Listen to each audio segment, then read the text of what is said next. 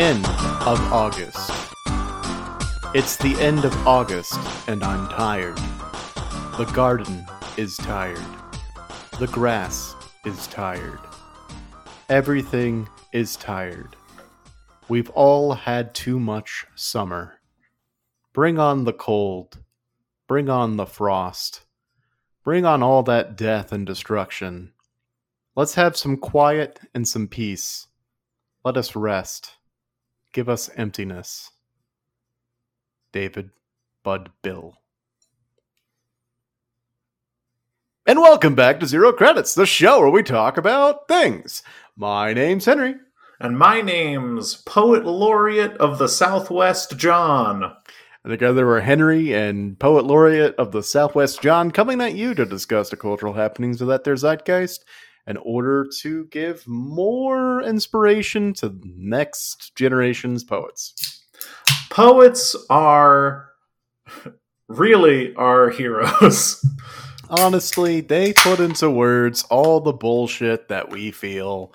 And so I decided to open up this episode with a little poem by the name of the end of August, because after all, it was the end of August. It still is the end of August. It has been and is and was the end of August. As we know, August, horrible month that killed everyone on the face of the earth, and I'm glad that it's over. Me too. The fires of August seem to have raged almost too hot, because they even escaped the realm of fiction and became real. And that's a no good, to quote my wife. That's no good. This August had it all. Hot, fire, rain everywhere but here. Yes, we experienced, I don't know if we talked this on the podcast, but at my house I experienced a dust storm for the first time of my life. Amazing, very cool, very apocalyptic. It was funny because the wind was a-blowing, as it were, and we saw in the distance that things had gotten a little hazy, and we thought naturally, ooh, yes, the cool, cool rain that shall rain down on us and give us rebirth and cleanse us from sin. And so we ran out into the field to feel the rain on our skin. And instead of feeling rain, all we could see was nothing because dust was flying directly into our faces. Yeah, that... when Texas becomes more and more like Denis Villeneuve's Dune, it's not a good time. Yeah. It was weird. It was horrifying. I can see why maybe the Dust Bowl was not the place to be during the Great Depression. Because it literally feels like the world is coming to an end because there is no sun, there is no sky, there is only dust. Well, you know that I once had a house in the past. I should tell you stories about that house in the future. And these are stories about its condition and how attractive it is on the market since we've moved. But the backyard was all clover when we moved in. And if you know anything about clover, I'm really just reiterating this. Everyone who's listening to this knows clover, small roots. And everyone also knows Texas had a historic freeze in, 2021? Is that right? Which one was the historic one? The bad one that knocked out power for weeks. That was 2021, yes. So we had a historic freeze that killed all of the clover in the backyard, and then our backyard was just dust. Just fine, hard dust for the next 2 years that we would live in that house. And when the wind would whip through the backyard, it was truly the worst. Like, I can't even imagine living in a place where dust storms are a regular occurrence. Like, dust storms will kill you. Dust storms will blind you and kill you. Yeah, it's one of those things. You've seen it on TV. You've seen depictions of dust storms or the Dust Bowl. Everybody's watched Carnival, right? Absolutely, everyone. Everyone. I mean, it was a must-watch show when it was on. Too expensive to make, though, so it was canceled way too early. But yeah, so we all think we know what a dust storm is like, and until you're in one, I don't think you do. No, because it was surreal. It was like being on a different planet. Which this planet is, I don't know, slowly but surely kind of becoming a different planet. All our grass is dead. With the Yeah. recent rain and the slightly lower temperatures, I'm starting to see like some green return, and I feel like I've survived the apocalypse. We are allowed to water our lawn 1 day a week right now, and it's not enough to make the grass more green. It's just enough to keep the green we have. Yeah, it's just enough to like stop the bleeding and keep your grass from dying further. Yeah, because anymore I'm just flooding the yard for no reason. Like I all that feel like water. it was a cute summer. It was a cute summer, and I swam a lot with my friends. I had my birthday party at my two favorite locations in this entire city, and I was loving summer 2023. And then August came around, and It's a I was bummer. over it. It's a bummer month. Even for us, 100-degree temperatures started in July, but it was the end of the July. Before that, in June and early July, the summer seemed like it was going to be a nice time to be outside, go on walks, explore new parks where your dog could possibly go swim, go on an adventure, almost lose a sandal to mud at one of the parks that you brought your dog to swim because it turns out the water is so low in all of the parks that your dog can't go swim without you getting really close to the. And then you just sink in. You just sink Mhm. into the mud, and you're just wearing your new flip flops because you wanted to break them in. Then you're in dog mud. You're in the dog mud now, buddy. And then your dog is looking at you like, I'm supposed to be having fun, but you're mad, and I can sense it, and so I'm not having fun. No one's having fun. In fact, let's go home. And then you and your dog sink into the mud. You Yeah. go to the mud world. It was that kind of summer, and August and the 100+ degree temperatures it brought just said very loudly, no. I mean, I am no lily livered chump when it comes to temperatures. 100 to 105 degree day. I'm like, well, this sucks. But I'm used to living in hot places and I can find something else to do. And Austin is known to have a few days over 100 degrees sprinkled throughout the summer. Yeah. That's fine. But that shit lasting for a month and a half is not cute. Yeah, a couple of days a year was the max for the 6 years I've lived here. And it was a big news event, and it stood out. You felt it, and then it went away. And honestly, when it came and went, you were a bit on sort of the appreciative side because now 80 feels very nice to you because you've been in 105. Yeah, Um, God sends those days down to remind you that 80's not so bad. right. But 45+ days, then a reprieve, and then more days on top of Hmm. 100+ degree weather straight with like very minimum cloud coverage, very minimal excuse or reasoning to be outside without constantly hydrating and protecting against heat stroke. And that being every day makes it normal, and that shit don't fly, mother.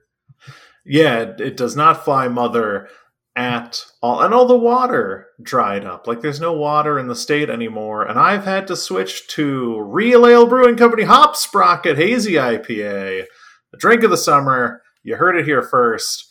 The water's gone, but the hazy IPA is flowing. The drink This of the end of the summer. Real Ale Brewing Company Hop Sprocket Hazy IPA.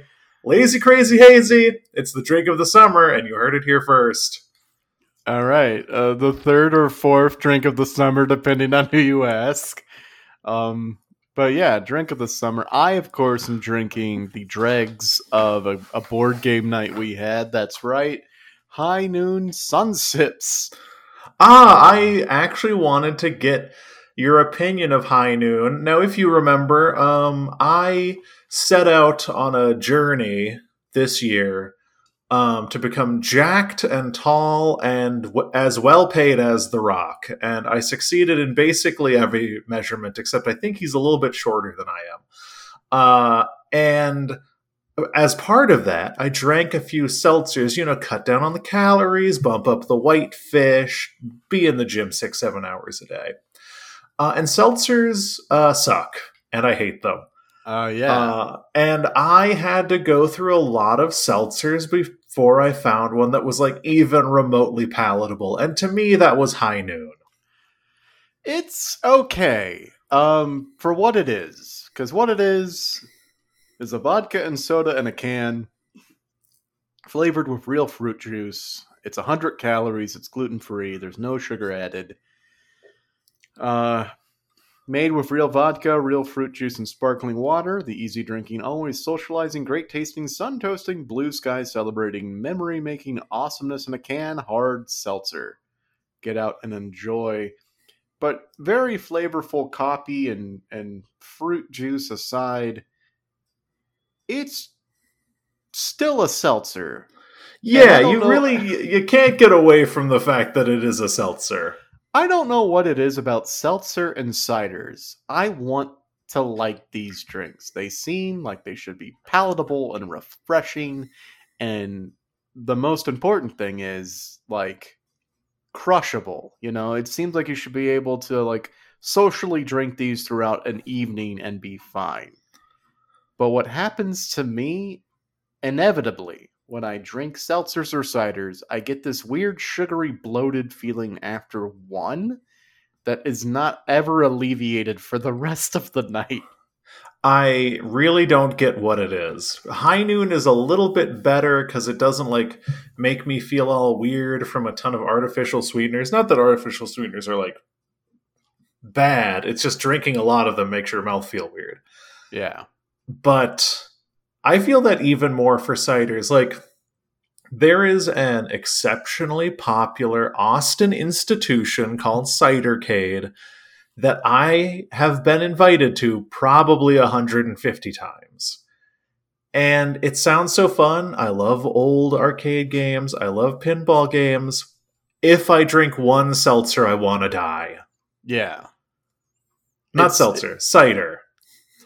It's not Seltzercade, it's Cidercade, John. Yeah. Come on. It sticks in the mouth. It's got like that sticky, almost Capri Sun kind of feeling to it. Like, it's sticky, and then it sticks to your ribs, and then it's not conducive to drinking more than one. Like, if I'm going to have one drink tonight, maybe a cider. What I'd love to do on a night where I'm going to socialize a lot, play a lot of games, move around, maybe bust a move, ride the mechanical bull. What I'd love is to basically drink 16 ounces of apple juice 7 times. Yeah. No, right. Thank you. I've had I think British cider before that was delicious. Like, I don't know what European people are doing for ciders, but they're like a little bitter, kind of tart, very, very light, higher ABV, super dry, delicious, like really, truly good. And every American cider I've had has been so gross, and I don't even want to drink one of them. Maybe we're in pure speculation mode, folks, because I don't know.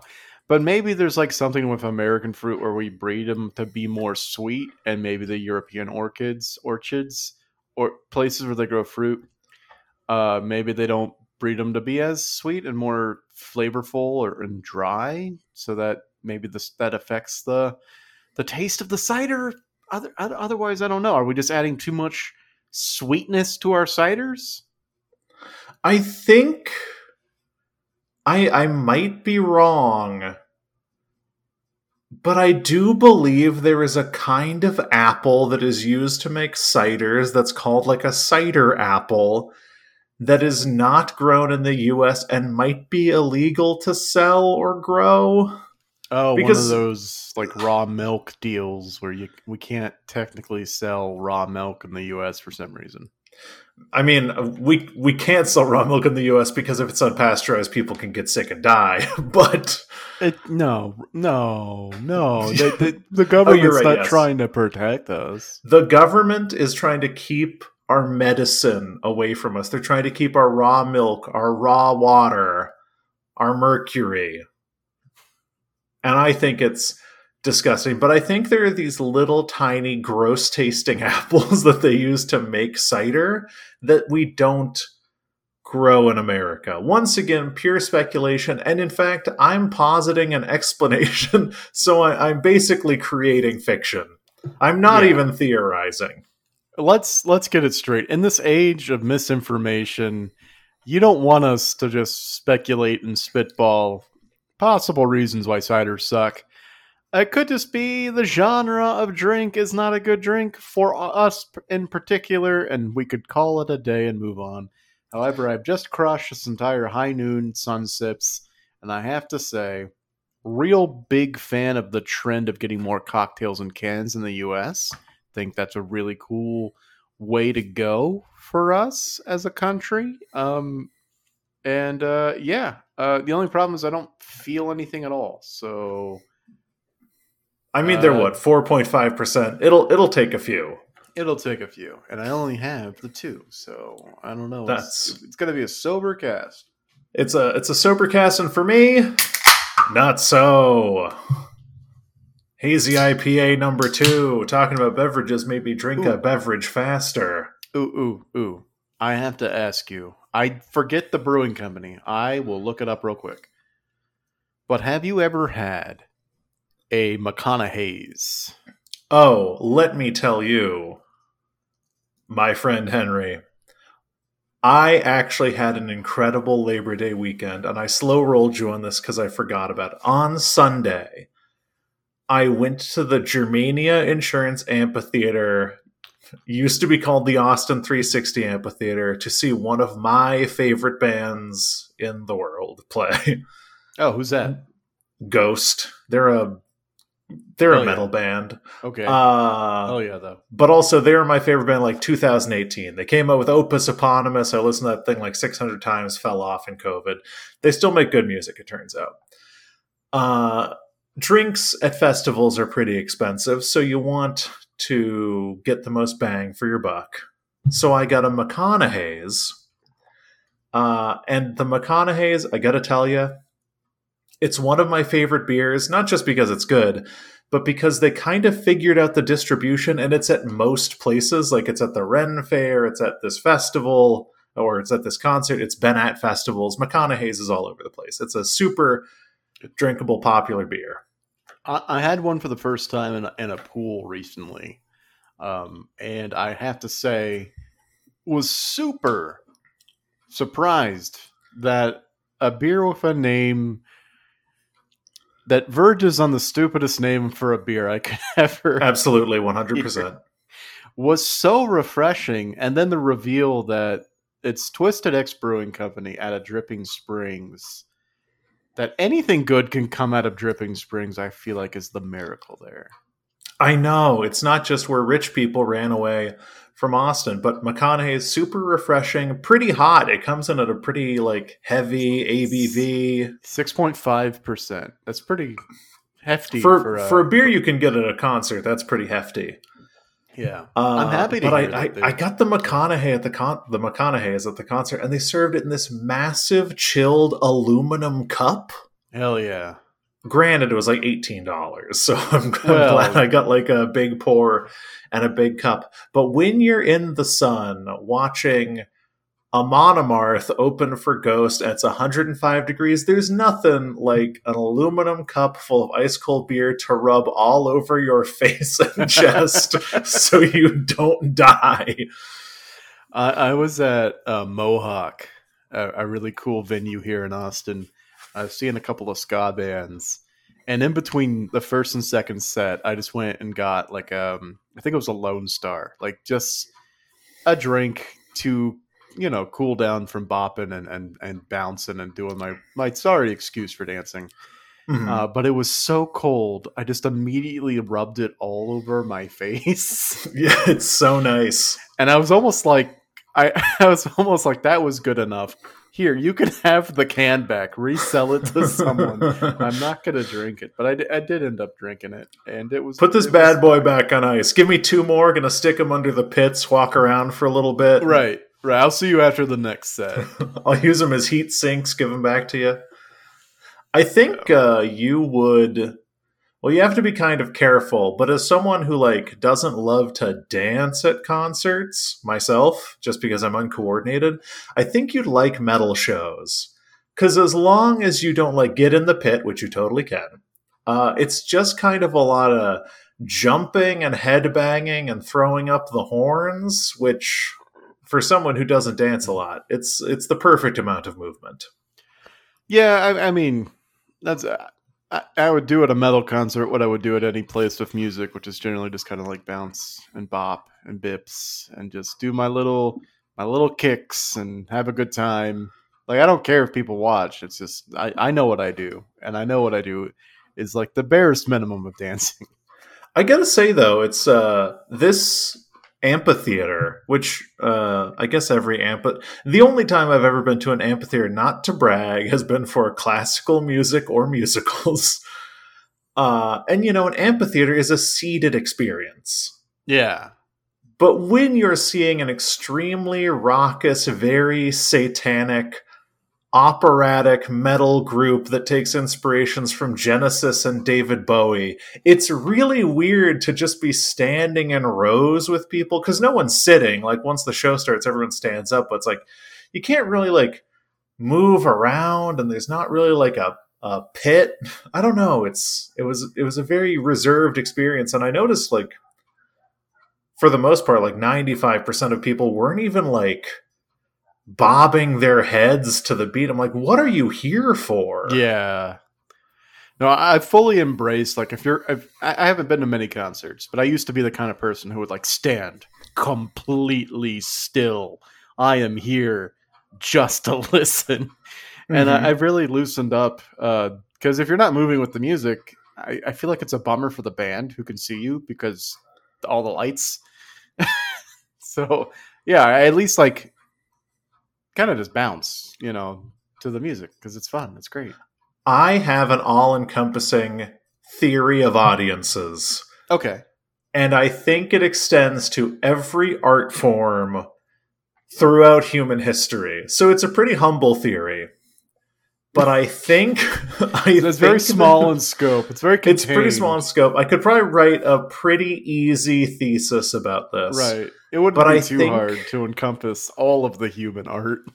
I do think that the interaction between performer and audience is an essential component and actually the base upon which every live performance is based. Like, the audience is exactly as important to a live performance as the performers are. You're not as skilled, but that's why there are so many of you.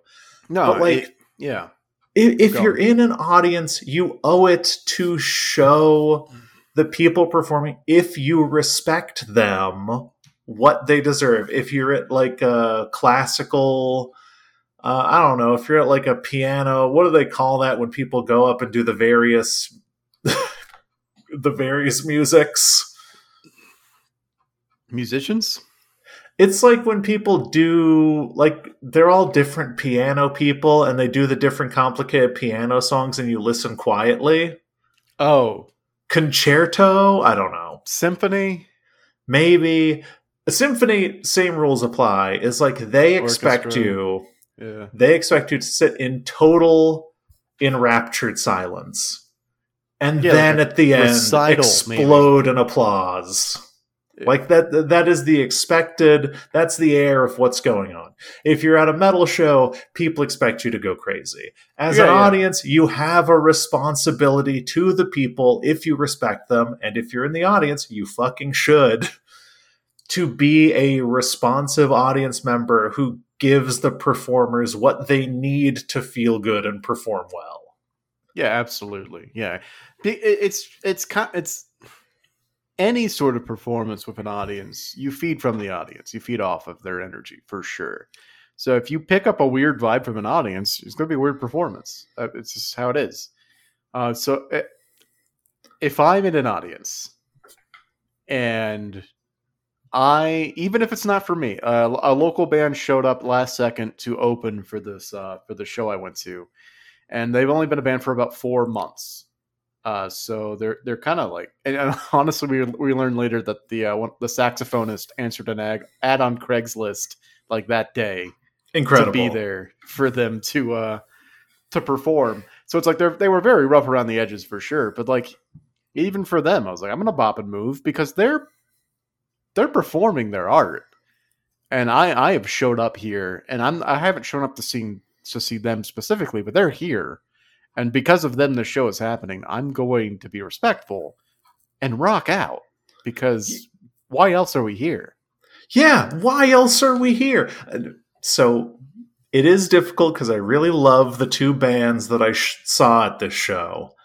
But through both of the bands, I saw a lady right in front of us, which, not to brag, we were in good seats. But unfortunately, there were seats. We weren't like on the floor. Okay. But we were in pretty good seats, and this lady in front of us was just playing like a phone game, like Candy Crush or something the entire time. Oh. Obviously, she brought someone with her, and like she was having her own time. But to a certain extent, I'm like, be here now, dog. Right. Like, even if you don't like the music, there's so much you can get out of a live performance because it's a transfer of energy between real people to real people. You can, I don't know, maybe I'm being like a hippie about this, but I've been at some shows where like an audience can really make some weird shit happen. Yeah. And make something be really transcendent and cool if an audience is like with it. Absolutely. You could turn another stop on the tour to like the stop on the tour. Performing live is a massive debit to the soul. Yeah. Like, they are putting a lot on the line because if you have a bummer show and you're a performer, it sucks. If you have an incredible show, you might die remembering that show.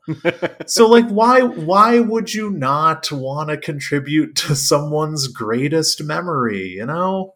I don't know. I don't get it. Yeah, I don't get it either. There were definitely some people who like came to so Ghost's whole thing is like they call their shows rituals, and it's all about Satan. And there were about 2,000 people in the audience chanting Belial, Behemoth, Beelzebub, etc.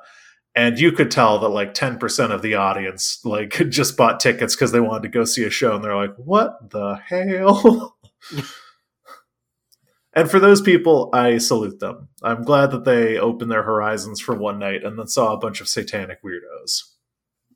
Amazing. Well, hopefully it broadens their horizon, you know? They're like, wow, this Satan guy's not so bad. Well, maybe they're not evil cultists, but maybe they're just celebrating the human existence. Maybe Satanists are just people too. Bah! We can all get along. Bah!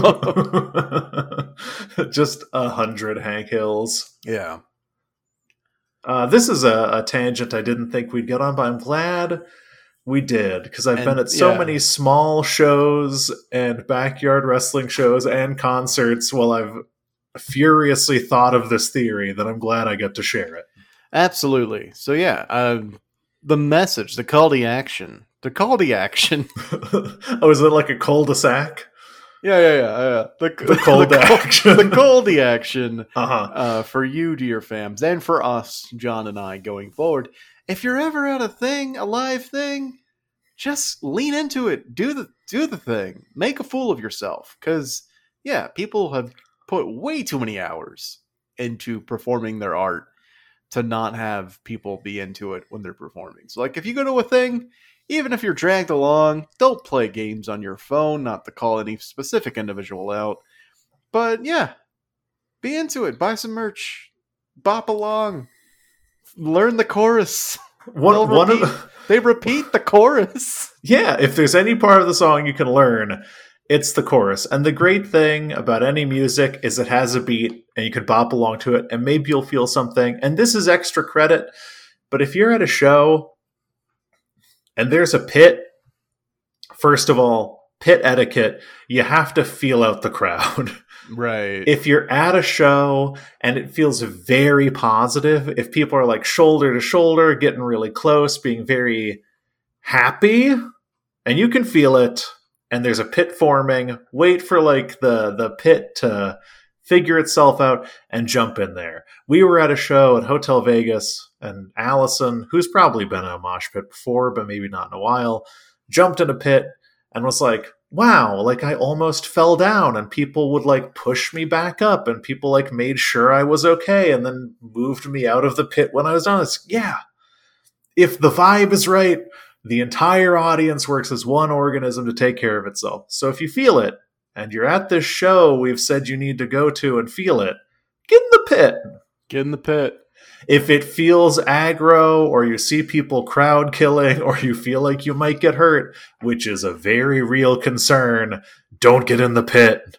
Don't get in the pit. I had a friend get his neck broken in a pit. Don't get in the Jesus pit. fuck. That's like death. He was fine. Apparently you survive most broken necks. He showed up to brunch the next day in a comical neck brace. Oh my gosh. Yeah, don't do that. Just gonna slap a medical disclaimer on here. We are not doctors or medical professionals by any means. I have no idea if you survive almost every neck injury, but don't come after us if you don't. I mean, I'm gonna say unequivocally on this podcast, our stance is don't get a neck injury. Yeah, and if you do, and guess what? If you do, stop listening right now. If you do get a neck injury, that's on you. That's on you. We told you not to get one. You're gonna regret it later. Yeah, you're not gonna like it. If you get a neck, you don't realize when you get a neck injury, you might think it's cool because all your friends are doing it, but that's permanent. And you're gonna have to wear a turtleneck for the rest of your life to cover it up. I feel like my neck's broken most days. Oh, does a little assassin sneak in through your window and give you a look? Every day. It's my wake-up call. A little Hitman 47 look. It's a little pop. A little pop in the neck. Just a little neck pop. My wife asked me to pop her back sometimes, and I'm afraid one time it's just going to kill her. You're going to pop right through that back. Pop right through the back like a Mortal Kombat fatality. Yeah. Oh, gross. Disgusting. But yes. Okay. We've talked about some weird weather phenomena, right? Mm-hmm. We talked about weird weather, and then we talked about concerts for way too long. And now it's time to marry those two topics. Right? Yeah. I mean, so it's a festival, I guess. Festivals are like... What? Let's back up. What are you trying to say? I'm being too clever by half. Mm-hmm. Burning Man. We've never really discussed it. What is Burning Man? Oh, Lord. What is Burning Man? I don't know, man. I've spent so many nights out on the playa that I can't even tell you what Burning Man is. Right. Anymore. You know, I used to think it was a festival, but now I think it's something more. I think it's people coming together, you know, that's part of it. But I also think it's about the human experience.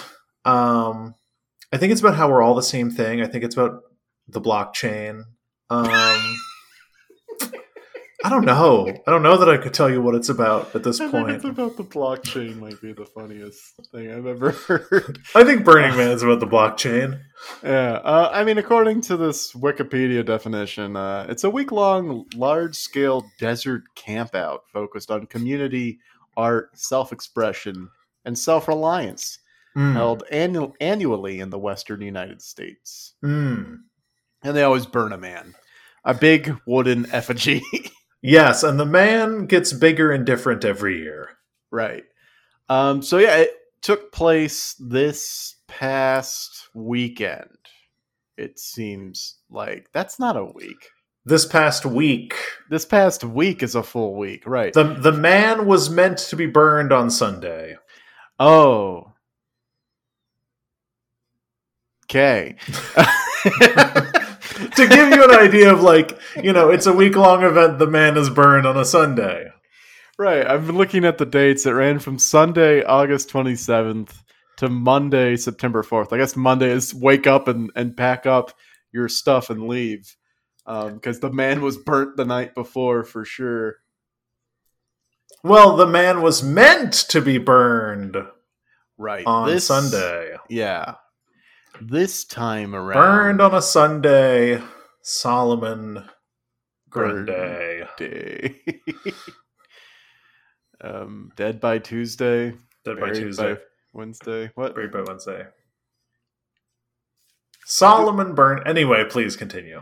Yes. This year has been crazy with weather stuff, and Burning Man apparently was no different. For the people in the desert, in the playa, if you will. Playa doesn't mean desert. Playa means like beach or something. I don't know. I just see people calling it the playa. Maybe that's just what they call it. You expect to experience the burning hot desert days and the very cold desert nights, and instead what they got was a torrential downpour, the likes of which Burning Man has never seen. Yes, a torrential downpour, and also I looked it up. Playa apparently means a nearly level. Why did I correct myself? A nearly level area at the bottom of an undrained desert basin, sometimes temporarily covered in water. Oh no! Oh no! But yes, Burning Man is held in a playa, which is a desert basin. Used to be a body of water. It is no longer a body of water, but it became a body of water at some point in the last few days, stranding, I think, 40,000 people at Burning Man. 40,000 Burning Men were stranded. Among them, however, for some reason, this was a headline. Among the people stranded was not Chris Rock. He got out. Well, here's the thing about Burning Man. Everyone knows that Burning Man had humble origins, and then gradually over time, it gained popularity, and now Burning Man is largely a outlet for the affluent. You go there, you do a bunch of drugs, Diplo fucks your wife, and then you go home, and you act like you had a great time. So a lot of people were drawing a lot of schadenfreude from this Burning Man episode, hoping desperately that celebrities such as Diplo and Chris Rock were also stranded with the rest of the plebs. No! They escaped. They escaped in the back of a fan's pickup truck after walking through the mud for 6 hours. Yes, the pickup truck took them directly to the airport where they boarded private planes, private jets, back home. Yeah. Tens of thousands of attendees were meanwhile left stranded in the Black Rock Desert in Nevada after a heavy rainstorm Friday night. If you go on TikTok, you can find a lot of really great videos of people who went out into the playa to look for vehicles that had gotten stranded trying to escape, and there's a lot of like Range Rovers and tricked out Jeep Wranglers and very nice all-wheel drive vehicles, which is exclusively what rich people drive now, just buried up to the windows in dirt. It's great.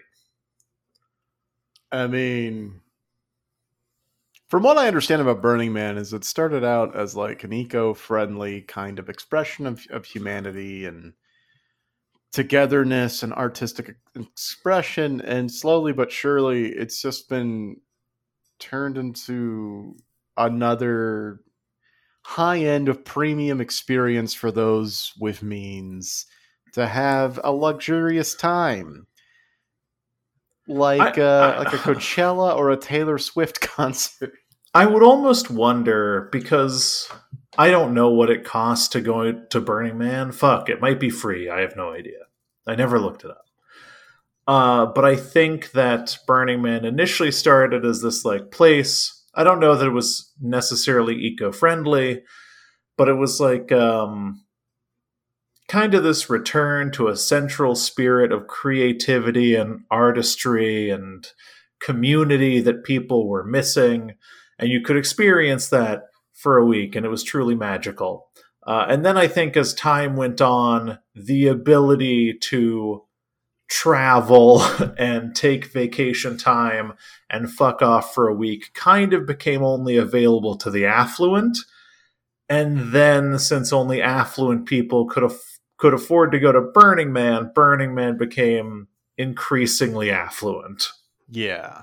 So now it's just a place for people who have startups that, like, I don't know, allow you to rent out people's tool sheds. It became a place for gig economy vampires to go and blow off some steam for a week. The name plays off the term that's been growing in popularity, she shed. But no, this is share shed. Share your shed with others. It's the gig economy.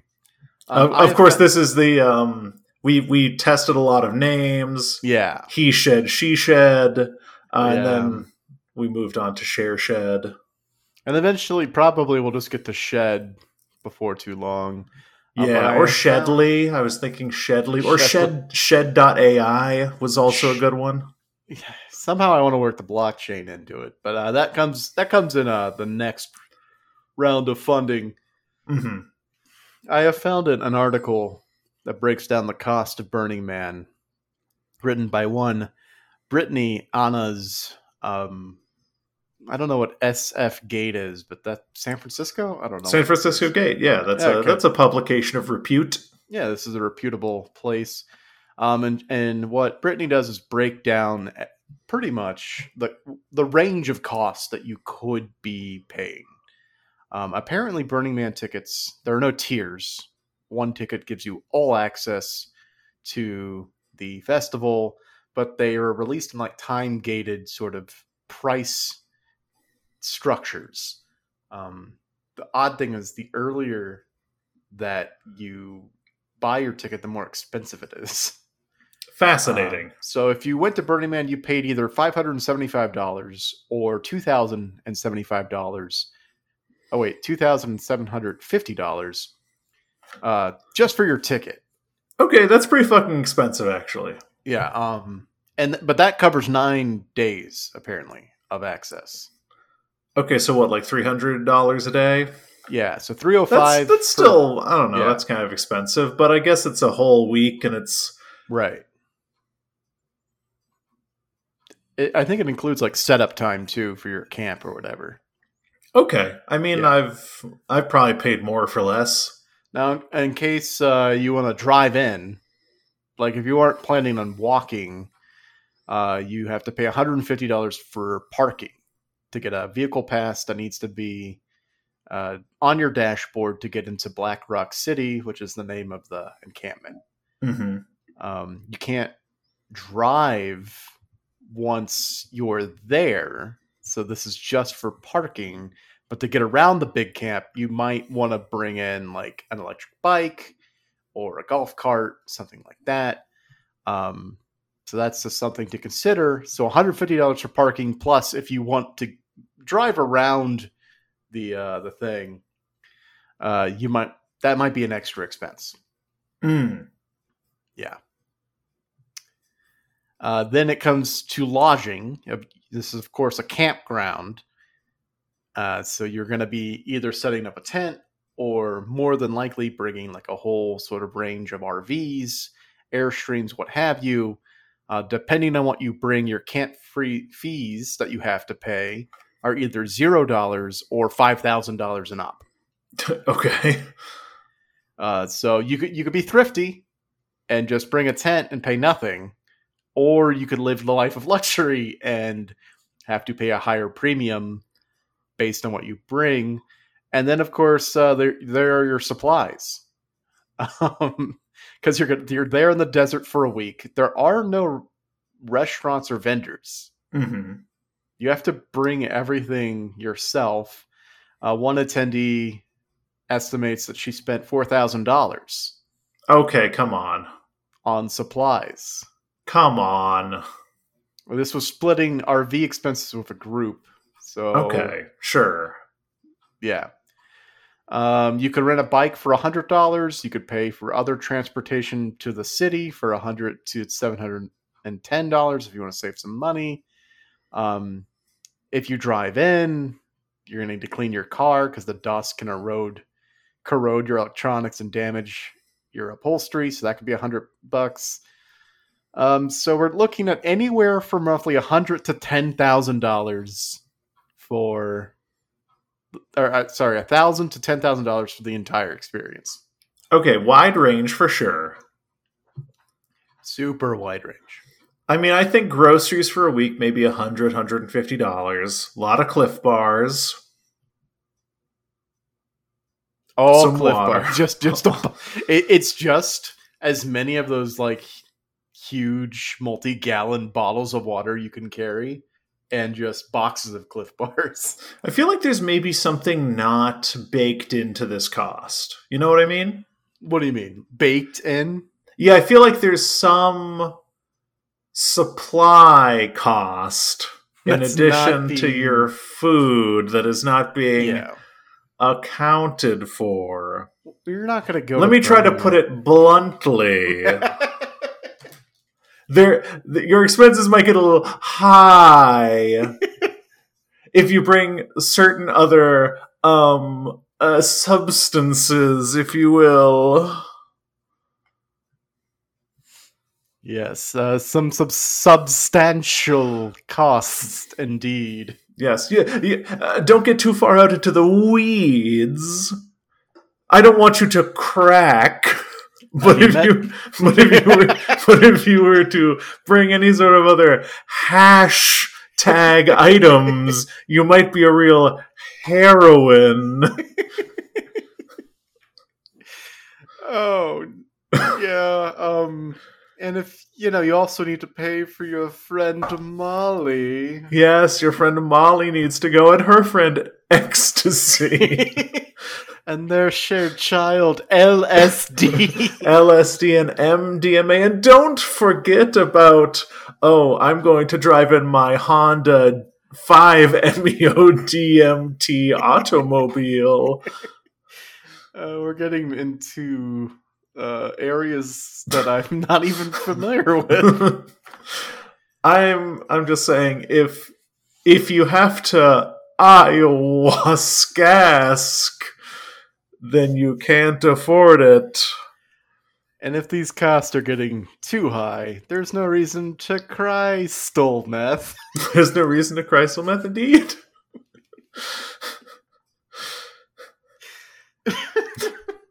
But yeah, that could probably get pretty expensive pretty fast. Yeah. You're not going to go to the desert and not do every drug on the planet, right? Not Burning Man. No, you don't go to Burning Man to not enjoy the fullness of the dessert. You think anyone is gonna let Diplo fuck their wife sober? No way. Oh. You think anyone's gonna watch Chris Rock dance like Harry Styles and Don't Worry Darling sober? No. He's gonna spin so many times old Chris Pine tells him to keep spinning. Do you think Harry Styles was sober in that movie? No. No, absolutely not. He's British. He was spiritually at Burning Man. Yeah. Right. So it has become more and more of an event for the affluent, and Chris Rock and Diplo escaped. That just left 70,000 people isolated, unnamed, unfamous. I know 2 people who were stranded. You do? Not personally. One of them is the guy who died. But apparently he died for reasons unrelated to being stranded, which, like, how do you prove that? Right. And secondly, Paul Stamets, the mushroom guy, was stranded as well. The mushroom guy? Yeah, he's like a very famous mushroom researcher. Oh, good for him. No, Paul Stamets is great. High quality follow on Instagram. Okay, good to know. So Is you he could get still like a there? soul. Oh no!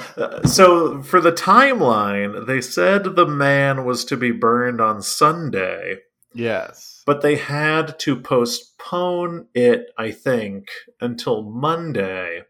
They burned the man, and then everyone got to leave today, I think. Right, yeah.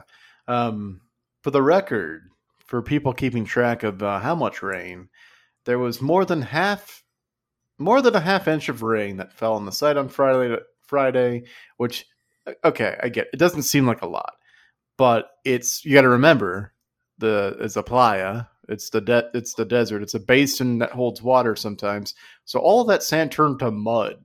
Yes. And so no cars. I don't know if you've ever tried to drive a car on wet mud. Not possible. Well, the thing about the playa is that you are able to have a good time there because desert basins have a thin crust over very fine soil, like silt and sediment. So you can have a fun time on the crust, but if the crust breaks due to rain, it is a very fine, sticky mud that is basically impossible to drive through. Yep, absolutely. So don't get stuck in the mud. Well, the only thing you can do is wait it out. Luckily, since it's a desert, there's plenty of supplies around for people to just forage, plenty of drugs to do. Hopefully you pack the contingency plan for having extra food or whatever. I mean, here's my thing. And maybe I'm being a pessimist shithead, because I'm sure Burning Man's beautiful and about community, whatever. But they were stranded at Burning Man for, what, 1-2 extra days? Yeah. And everyone's like, the community really came together. I'm like, you really only need water to survive for 2 days. Like, the human body can survive for months without food. So, like, did the community really come together that well? It's not hard to survive for 2 extra days. I don't know. Maybe I'm being a jerk. I saw the take I saw that I think more people should be taking is everybody wanted to be at Burning Man. All of the affluent, Diplo, Chris Rock, other celebrities, I'm sure, who did not have their publicists reach out to say that they were there. Yes, of course. They all wanted to be there and experience the same thing that everybody else at Burning Man experiences. There's no different tiered ticket prices at this event. Everybody's the same. You bring what you can with you. Maybe you bring an extravagant experience, sure, but in the campground, everybody is equal. In the playa. In the playa, all is flat. There are no mountains of meritocracy or capitalism until it rains. Then it's get us out. Yeah, we are all the same until we have to board our private jets to get the fuck out of here. Right. We are equal. We're all in this together. It's all about humanity. But as soon as there's trouble, get us out here because I know y'all motherfuckers are going to eat us first. Diplo's like, wow, I had such a great time. I fucked so many people's wives. I gotta get out of here. Yeah, and Chris Rock fuck is all like, you people. We had a chance to literally eat some rich, and what did we do? We let him escape. We gave him a ride. Chris Rock was like, wow, what an experience. But ever since I was a victim of that heinous slap heard around the world, Oh, I'm a little gun shy and I have to get out of here. I gotta get out. Gotta get out. Gotta get out of here. I can't have another slap heard around the world happen to me. Oh, you don't recover after 2. One You slap don't. you can shake off. Yeah, the second slap heard around the world reduces you to atoms. Yeah, I mean, you just become the slap guy. Like that is Doesn't matter what happened before. Doesn't matter who you were. 2 slaps, you're the slap guy. 2 slaps, you're the slap guy. God help the slap chop guy. It is important to note. I know that I said that I don't know if Burning Man is like a eco-friendly thing. Current Burning Man is absolutely not that. Burning Man generates an estimated 100 to 300,000 tons of carbon dioxide every year. Oh, no. Which is more than 30,000 gas-powered cars, but it's all about people coming together at Burning Man, right? Right. And a lot of people did come together. Climate protesters who held a standoff with trucks from the Pyramid Lake Ranger Station, which is a tribal law enforcement agency, which then drove through the barricade, injuring people, shouting via loudspeaker, "I'm going to take all of you out. You better move." Burning Man. We're all connected, except those fucking climate weirdos.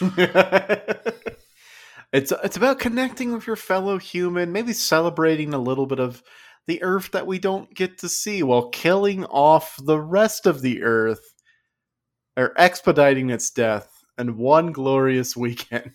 Yes, now, of course, I do have to say the 100 to 300,000 pounds thing, tons, God. The estimate's weird because whenever people say that about Burning Man, the Burning Man event organizer, like, well, actually, Black Rock City puts out a lot of that. I don't know, dude. It's not good either way. Yeah. I think 20 to some number of thousands of tons of that CO2 are from the Burning Man itself. Oh. But when ordinary people exercising a basic democratic right are essentially run over so rich people can go have fun in the desert and do DMT, not cool. I mean, like, they literally are, like, cosplaying camping in a super tailored to them space where they can be surrounded by their drug dealers and the tech bros who invited them and paid for their ticket. It's college. It's just college. It's just college. It's not valorous. No. It's not cool. It's no. And yeah, honestly, this is the reason why we're bringing it up. It's no Firefest. It's no Firefest. And listen, if you want to have a good time, go to Firefest 2. Tickets on sale right now. Might as well buy them. Can't go wrong twice. Firefest 2. It's coming. Buy them and show them off on your TikTok. What does history matter? What does experience matter? History is nothing, because Firefest 2 is happening in the Caribbean Sea, on Friday, December 6, 2024. It's happening in 2004. 2024. The first 100 tickets already sold out. The next 400 tickets, who knows? Coming soon. Priced at $799, and the prices only go up from there. Look, this is your time. Forget Burning Man. Let's embrace Fire Festival 2. Forget Burning Man. You still have time to buy tickets. Genuinely, go to Wasteland Weekend. Wasteland Weekend is Burning Man done right in that it's a bunch of people meeting up in the desert specifically to cosplay Mad Max and act like the apocalypse has already happened. That sounds really fun. And the first line of Wasteland Weekend's mission statement is racist, bigots, homophobes, transphobes, and misogynists are not welcome at Wasteland Weekend or in our community and will be banned or attacked. I love it. I love the Wasteland Weekend is the new Burning Man. Go there instead. Go there instead. Forget the Fire Festival 2 jokes. Also, please go to Fire Festival 2. Like, do what you want. Do what you want. The first one was a trial run. Look, it's a beta test. They ironed out the kinks. Yeah, the bugs are now features, and the sandwiches now have 2 cheeses on them. Working as intended. It just works. It just works. Ja Rule will be there. Ja Rule is no longer attached, I don't think. Oh, that one guy who's in prison will be there? He's out of prison now. His name's So he'll Billy definitely be McFarland. there. Yeah, he'll definitely be there. He was a Facebook And maybe before. he was a Facebook baby. He was a Facebook baby before. No, yeah. But also in Spanish, the word playa means beach. What the fuck? Yeah, I looked it up. I checked. Yeah, in Spanish, la playa is beach. How do you spell that? PLA YA? Wow, just the same. Exactly the same. Yeah. Wow, beach and desert basin. In either case, water is to be expected at some point, right? Yes, water is to be expected, either in the past or nearby. Right. Playa foot. Oh, that's Beachfoot. Beachfoot. I don't know what that is. I just said that to say it. Chemical burn caused by the alkali dust that makes up the Black Rock Desert and Black Rock Playa. Don't go barefoot, no matter how legal it is. I'm starting to think maybe Burning Man has some ecological implications that are long felt after the festival.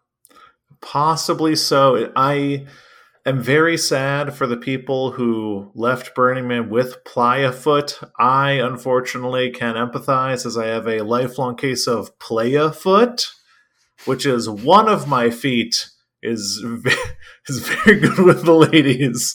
Just one. And can't be tied down. Oh wow. And yeah, I'm pouring one out tonight for those who left with trench foot. Oh no, so sad. Those who left, I do commend their service though. They were fighting in the trenches at Burning Man that whole time. For their lives. They were fighting for their lives. They they had helmets that had etched in them "Born to Kill Diplo." This was our chance to bring him down. Unfortunately, some passerby in a truck whisked him away. Diplo's going to continue to make uninspired remixes and be considered a sex symbol, even though he's a totally personality devoid 45-year-old man.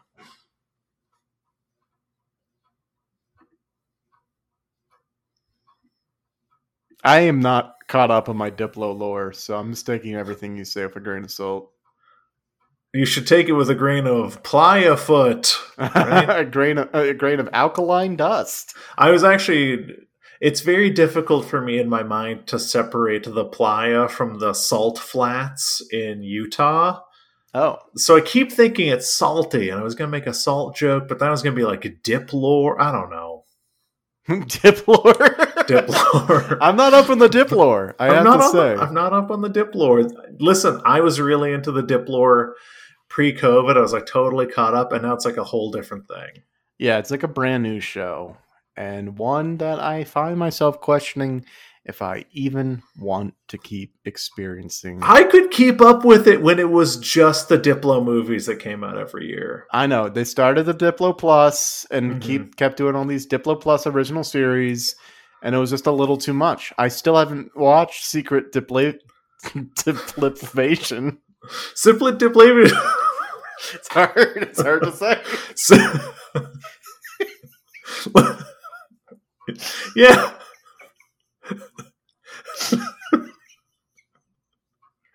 Seplip depletion. It's impenetrable. I watch Diply. I watch Diply. Yeah. It's just hard to keep up. And then Jonathan Majors shows up with Diplo. I'm like, why is Jonathan Majors here all of a sudden? Right. Yeah. My favorite, of course, is the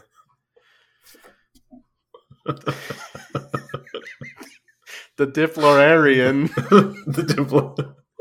Oh, don't even get me started about Obi-Wan Diplobny.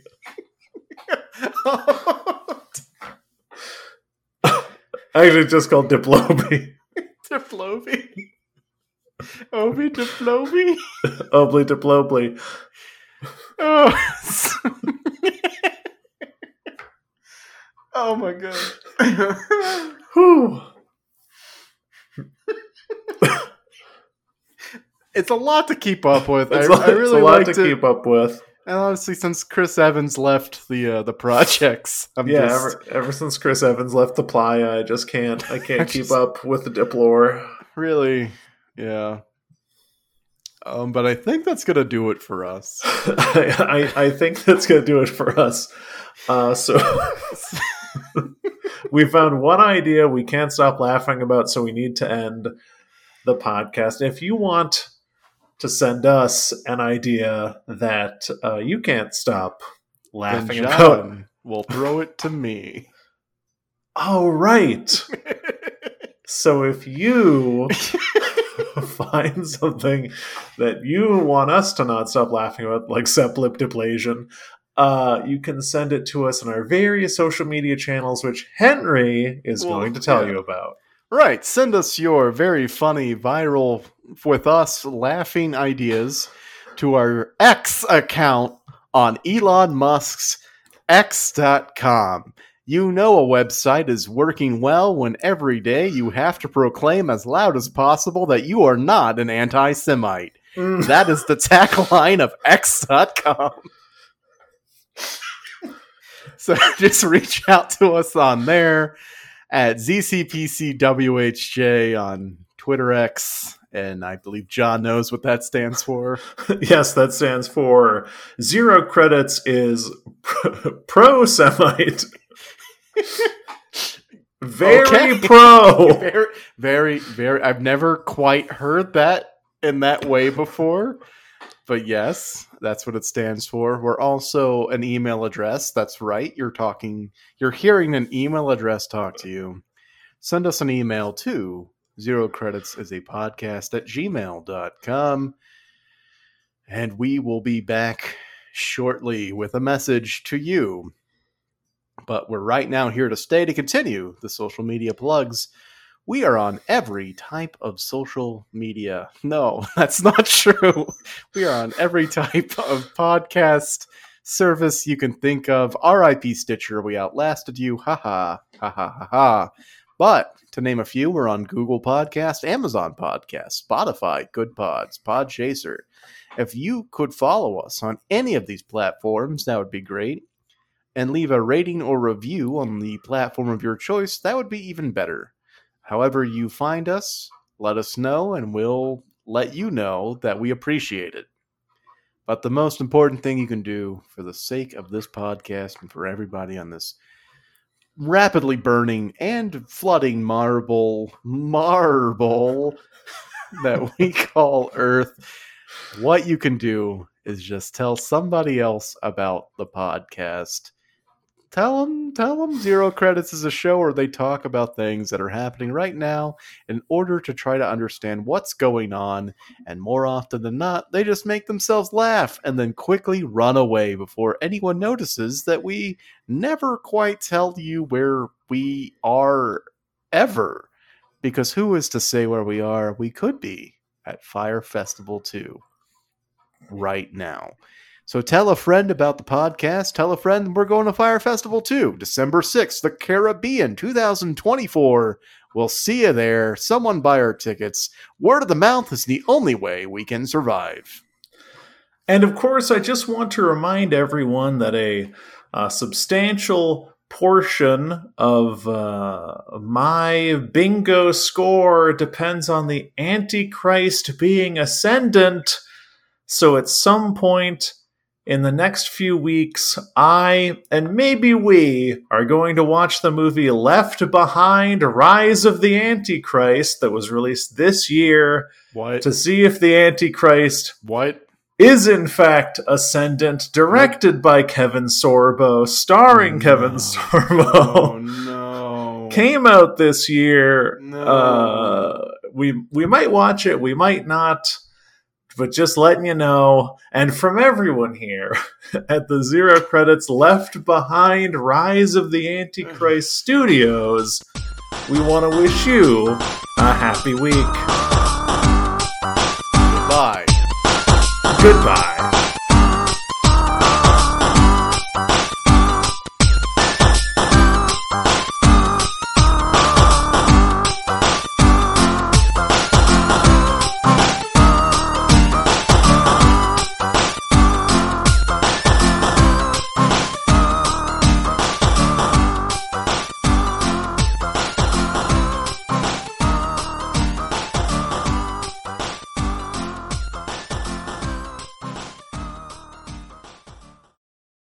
What's the matter? You don't want to watch Rise of the Antichrist? I have watched Left Behind movies before. It's the one thing that certain circles of Christian movie makers think they have going for them.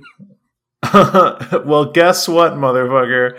This movie doesn't only have one person with the last name Sorbo, but 4. It's a Nepo baby movie. Oh my Nepo It's baby. got 4 Sorbos. Hashtag 4 Sorbos. Legend of Zelda. Legend of Zelda. 4 Sorbos Adventures? Yep, that would be it.